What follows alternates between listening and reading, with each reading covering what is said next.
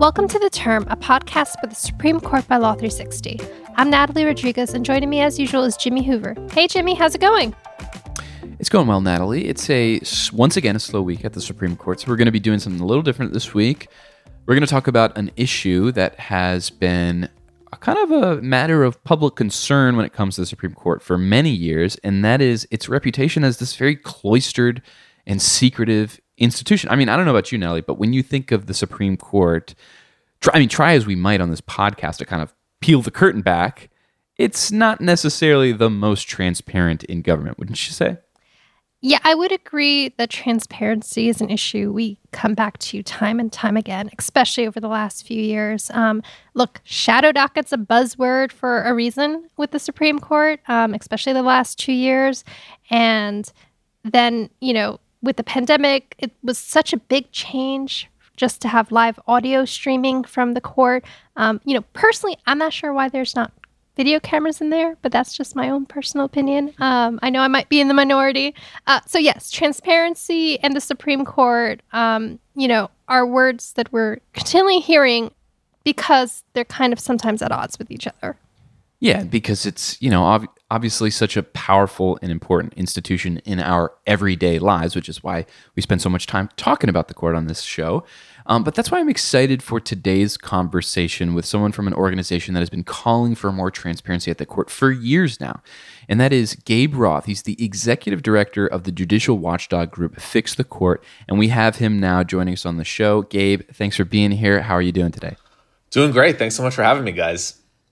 So I just use the phrase judicial watchdog because that's kind of the best description I can think of. But I mean, how do you kind of describe the work of your organization? I think that's a really good way to describe it. I like to say that we're the only nonpartisan nonprofit in the country that does what we do, that advocates for transparency and accountability in the federal judiciary. Obviously, we're called Fix the Court, not Fix the Courts, but we look at all courts in Article 3.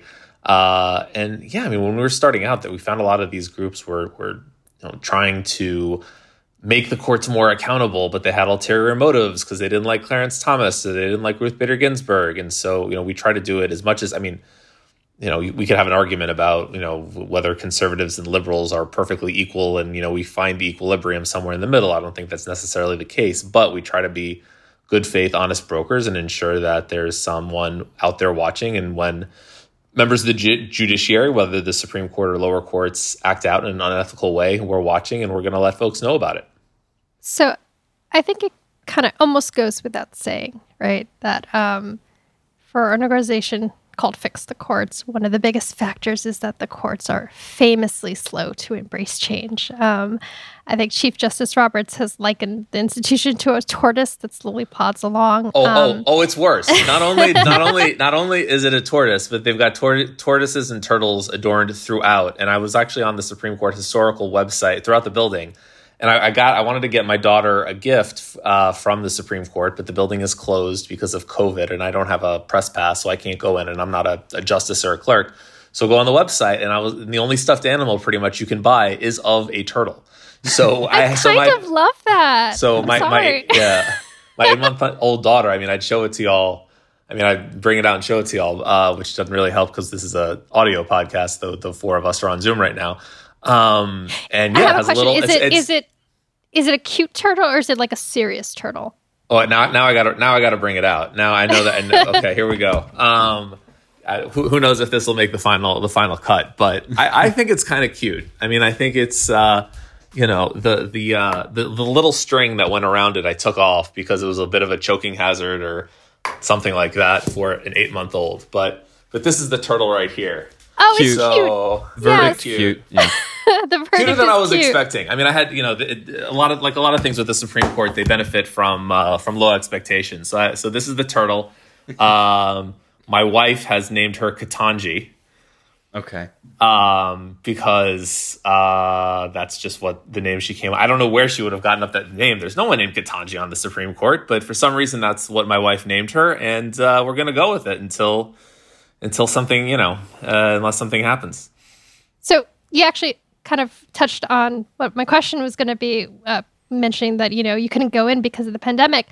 How has the pandemic affected, public access to the course proceedings beyond just being able to go in and buy, stuffed turtles. Oh yeah, I had to order the turtle online or tortoise. I don't know the difference between the two. Hope you don't get letters on that, and maybe there's no difference, maybe there is. But so members of the public can't go in, and so what the Supreme Court has done is allowed live access to oral argument for the first time in its history. So this started in 2020. The April arguments, the March arguments took place earlier in the month before some of the big pandemic restrictions set in.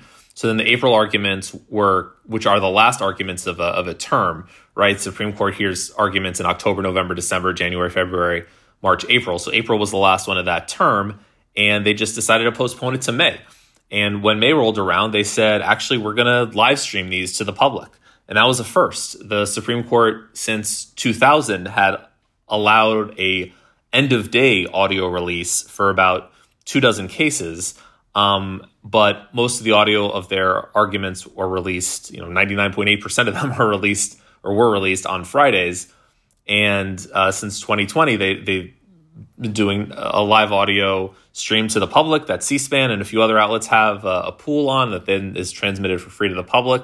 And that's been a real boon. I mean, I think there was a poll last week that C-SPAN released, and I don't know how much you want to believe polls, but something like 45% of the respondents said that they had actually listened to part of a live Supreme Court argument, which was incredible. Like, if that question was asked 2 years ago, it would be something like 0.45% of the population. So access is great. And I think for the people whose opinions have changed because of this, the C-SPAN also asked a question in their poll saying, okay, if your opinion changed about the Supreme Court because of this live audio, has it changed for the good or for the bad, better or worse? And by a 2-to-1 margin, the live audio listener said, no, my opinion actually changed for the better. So I think that's been a real boon to their reputation in terms of what they're doing on a day-to-day basis. I think maybe some of their decisions might sort of counteract that in the near term, but I think for just in terms of being able to watch the government do its work, live audio has been a real blessing, and I hope it's something that's continued once all these pandemic era restrictions are fully lifted. Well, I mean, I think I speak for all SCOTUS podcasters, of whom there are several. There are so many, Jimmy. I mean, it's a great time. I mean, you got in. It's a cottage industry, so yeah, you got into the ground floor, and it's only going up from here. But it's definitely a boon to us to be able to kind of listen and kind of dissect the arguments as they happen. But it's not just members of the media, right? You mentioned some of the greater public aspects, but also members of the Supreme Court bar. So you kind of reported on this letter from Supreme Court litigators. Can you tell us what that said? Yeah, so 40 Supreme Court litigators who have collectively argued 464 cases before the Supreme Court. It's an incredible number. Wrote a letter to Chief Justice Roberts to coincide with Sunshine Week, which is a government transparency week-long celebration that happens every year around Madison's birthday, which is mid-March. And in this letter, they said, we understand that there's some people out there who want live video. Some people want live streaming of opinion announcements, which, the justices used to announce their opinions from the bench from time to time. But we're specifically saying you have this policy for the last 2 years to live stream oral argument audio. It has worked. Please do not let it go away when all the pandemic era restrictions are gone. Please make it permanent. We understand we've and what's cool about this letter is it's not just, it's people on, names like Carter Phillips, who's argued 88 cases, Tom Goldstein, who's argued about 40, Andy Fry, who's argued about 60. But you also have folks like Amir Ali, who's argued, I think, only 3 cases, some of which were in the last 2 terms, in which there was live audio. Deepak Gupta, right. Same with him. Erwin Chemerinsky, Allison Zeeve, like people who have been arguing, they may not have the numbers as Carter, but they argued during the live audio process, some of them remote, some of them in the courtroom. And they said, look, we were a part of this experiment. We think it worked. There's no reason to not make it permanent. And Chief Justice Roberts, right, when I think it was before the pandemic, a few years before, when he was asked about it, he mentioned the possibility of like a loss of decorum. And I think in their letter, they say there's been no, loss of decorum, people sniping at each other potentially. The errant toilet flush notwithstanding, but alleged, of course. Alleged toilet flush, yeah. No, and that's been something I think has been really interesting to see. And you can see it across other courts that have done live audio or even live video, is that almost no circumstance. I can honestly think of, and I've watched, how many thousands of hours of remote audio and video of court proceedings at this point. Maybe one or two proceedings. One, actually, I didn't even see, but the Chief Justice of Ohio mentioned to me. She said, yeah, once we started live streaming our video, our oral arguments, there was one attorney who tried to grandstand, and I put him in his place, and it never happened again. And she was very proud of that, and I was proud of her for saying that. And I think the other one was like the cat lawyer, where the lawyer accidentally appeared as a cat on Zoom. But seriously, like I haven't experienced any disruptions, seen any disruptions. And look, everyone understands that, Zoom or Skype or whatever isn't going to be perfect. And I think it's almost increased the decorum knowing that everyone is sort of like, maybe only 80 or 90% good with all these different technology aspects in our lives and know that random internet outages happen. So I think everybody's like a little bit more relaxed and able to sort of, be a little bit more decorous because they know that, okay, maybe your audio is going to cut out, maybe your video is going to cut out, maybe this is, maybe your kid is going to come into the room, and everyone just has to be a little bit more focused and a little bit more understanding throughout these remote proceedings. We wouldn't know anything about kids coming into the room. So Gabe, I just want to kind of divert the conversation a little bit. In addition to kind of the transparency matters of, live audio, I know Fiscal Court has often called out justices for possible ethical lapses, whether it's an unseemly appearance at a fundraiser or a misrecusal over a potential stock conflict. So let's lay the groundwork first. What are the current ethical obligations of Supreme Court justices? So very little. I mean, I think when you look at an ethical obligation, you really have to look at what any consequences would be for not fulfilling those ethical obligations. And right now, if you're a Supreme Court justice, the only recourse or reprimand is the high bar of impeachment. And only one Supreme Court justice has ever been impeached about 200 years ago, and he was not removed via that process. So, the justices famously don't have a code of conduct that they follow. There's something called, the Code of Conduct for U.S. judges, which all lower court judges follow. It doesn't apply to the Supreme Court. They're supposed to fill out an annual financial disclosure report every year and report on their travel and reimbursements and their gifts. But, I've caught several justices, not filling them out, completely honest. And there's no real punishment. Other than, frankly, shame, besides impeachment. I think there is, the public, some justices, not all justices, of course, but some justices, I think, do feel shame. And they say, okay, well, I forgot to note this gift, or I appeared at this fundraiser, and, maybe I shouldn't have if they're, but overall. Or the January 6th, Stop the Steal rally. Yes, if your wife attends a Stop the Steal rally, generally you are someone who probably doesn't have any shame. So, just to throw an example out there. So there really aren't a lot of ethical guardrails. I mean, technically the justices are supposed to follow the federal recusal statute, which says that a justice shall disqualify himself if their impartiality is reasonably questioned, and a justice shall disqualify himself if he has, stock in a litigant, or if a family member worked on a case, or if they know material facts of the case. But that's something that, we every year catch justices who participated in cases in which they had just recently, several justices didn't recuse from a case involving Penguin Random House, which is the publisher of pretty much, besides Thomas, the publisher of pretty much all of their books. I mean, okay, Alito and Roberts haven't written books, but the rest, pretty much all of them have, Alito, Kagan, Roberts, and Kavanaugh haven't written books, but the other justices who aren't Thomas, they use Penguin Random House. So that's Gorsuch, Barrett, Sotomayor, and Breyer. And they didn't recuse from a Penguin Random House case. There's this case called AFPF versus Bonta about disclosure of donors, and another disclosure in nonprofit law in California. And AFPF is the Americans for Prosperity Foundation, and the Americans for Prosperity spent $1 million to try to get Amy Coney Barrett confirmed, and she didn't recuse. And then Justice Kagan recently missed a recusal, but then she figured it out and recused. The bottom line is that like there's just every justice, and there's this old joke about the justices being less of a court and more of a collection of nine independent law firms, and that just comes to bear when on a lot of these ethics rules, is that they're sort of moving at their own pace and walking to the beat of their own drum. And that's a problem when you want to have basic expectations of what the conduct of your top judicial officials in the country should be.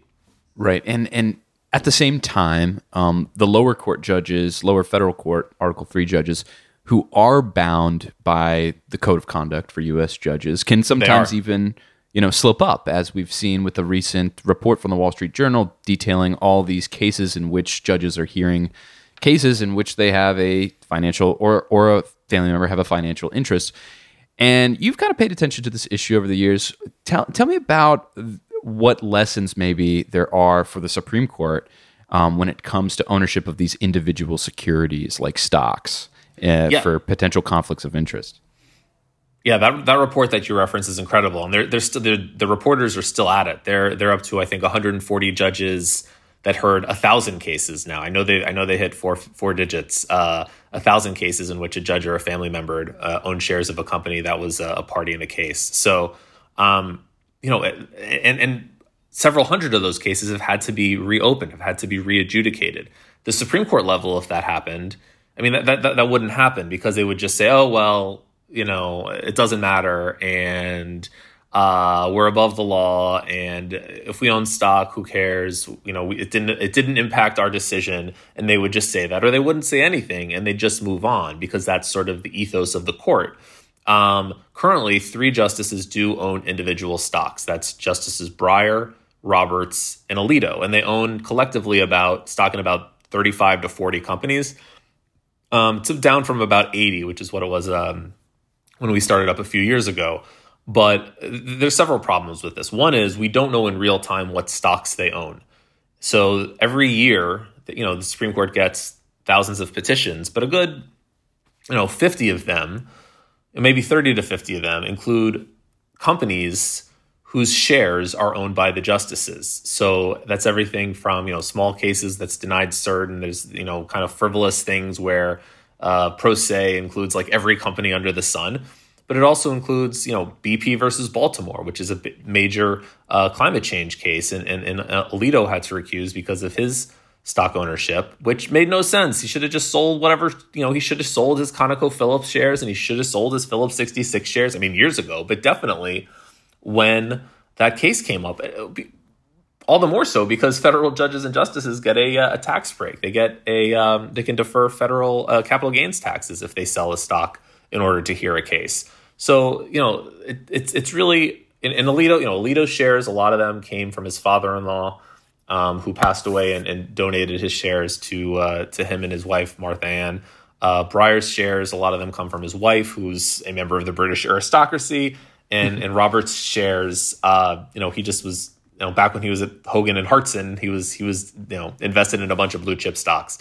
But all of that was a long time ago. These relationships are old. Alito's father-in-law has been dead for 9 years, I think now. Like, let's get with the program and divest. And I think that, there's some efforts now to actually ban stock ownership by the judiciary. I know there's a big, all this talk around banning congressional stock ownership, but there is discussion of including the judiciary in that bill. And we're sort of working on our response to that right now, but it makes a lot of sense given that there are not only all these judges and justices who own stocks, but all these errors where they're hearing cases when they shouldn't be. Kind of the hot recusal question right now is not about stock ownership necessarily, but about the current Supreme Court nominee, Ketanji Brown Jackson, not to be confused with your stuffed turtle. The court is obviously set to hear the big affirmative action case challenging Harvard's race-conscious admissions program next term. And some are calling on Judge Jackson, if she becomes Justice Jackson, to recuse from the case because she has long held a position on Harvard's Board of Overseers. I just wanted to kind of get your thoughts on that, Gabe, as someone who's paid attention to these recusal issues for years. Yeah, I would.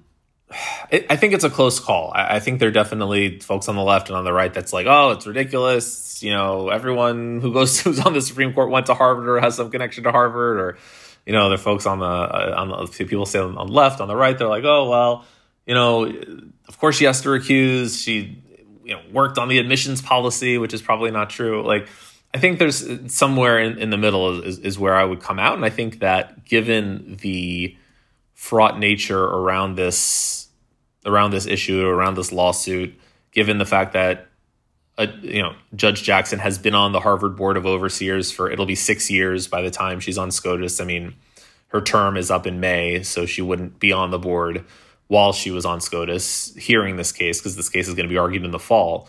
But 6 years is a long time. I mean, I think that there is a perception of bias that if you're worked on this board at Harvard for a significant amount of time, you might be biased in favor of that party. You might be biased in favor of Harvard.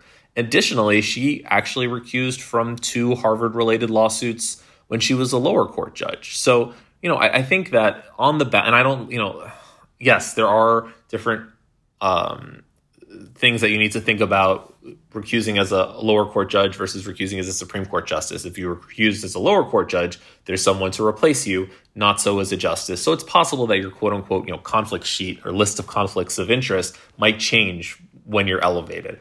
But on the balance, I think that, it is a close call, but for the good of the court, for the good of the integrity of the court, and for the good of the perception of the integrity of the court, and perception a lot of times is reality in these ethics areas, I think she should recuse. And, I think she should just, say it at her hearing and move on. So Judge Jackson's confirmation hearings are actually starting next week at the Senate Judiciary Committee. Is this something you expect to see brought up during those hearings, or is there anything particularly on your radar that you'll be listening for?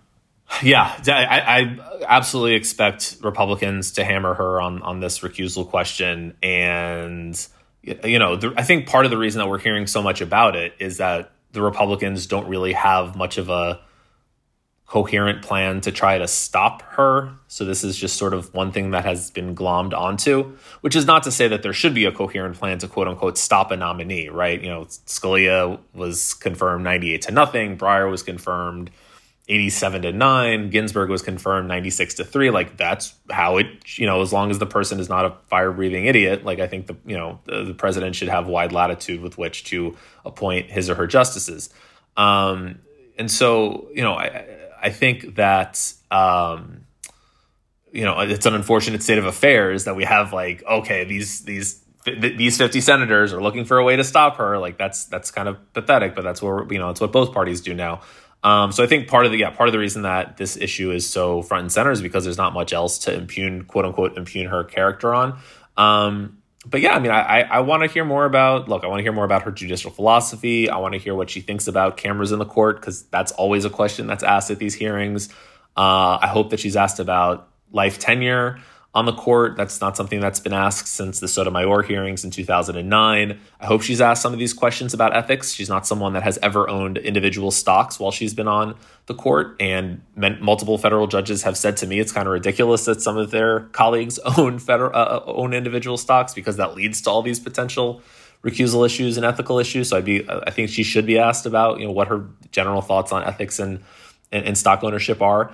And, one other thing I'll say about the Harvard issue is that I would like to see a strengthening of the recusal statute that currently exists for the lower court judges and the justices that says, look, if you are being paid to go somewhere, if you are put on a plane, free trip from someone, then over the next, 5 years, 10 years, 6 years, 3 years, you got to recuse from those cases. So that to me is almost, and I didn't really bring this up because, this legislation hasn't been introduced yet, and I don't know if it ever will be introduced, but I know, there are people on the Hill working on something like this right now that says, look, Harvard paid for, I think,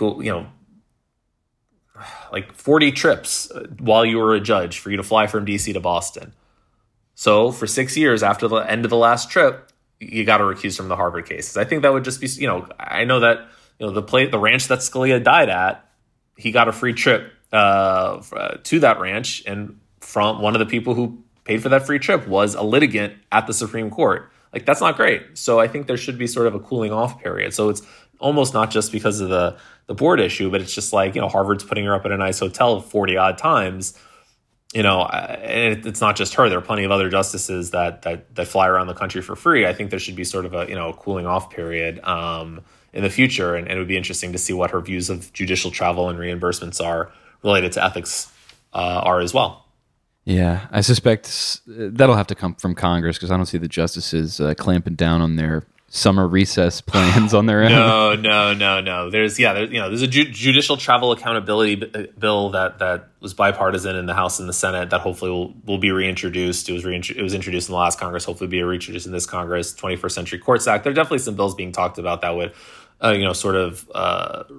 make the judiciary more accountable from an ethical perspective. It's just getting the political will to focus on that is not always easy with a million other distractions.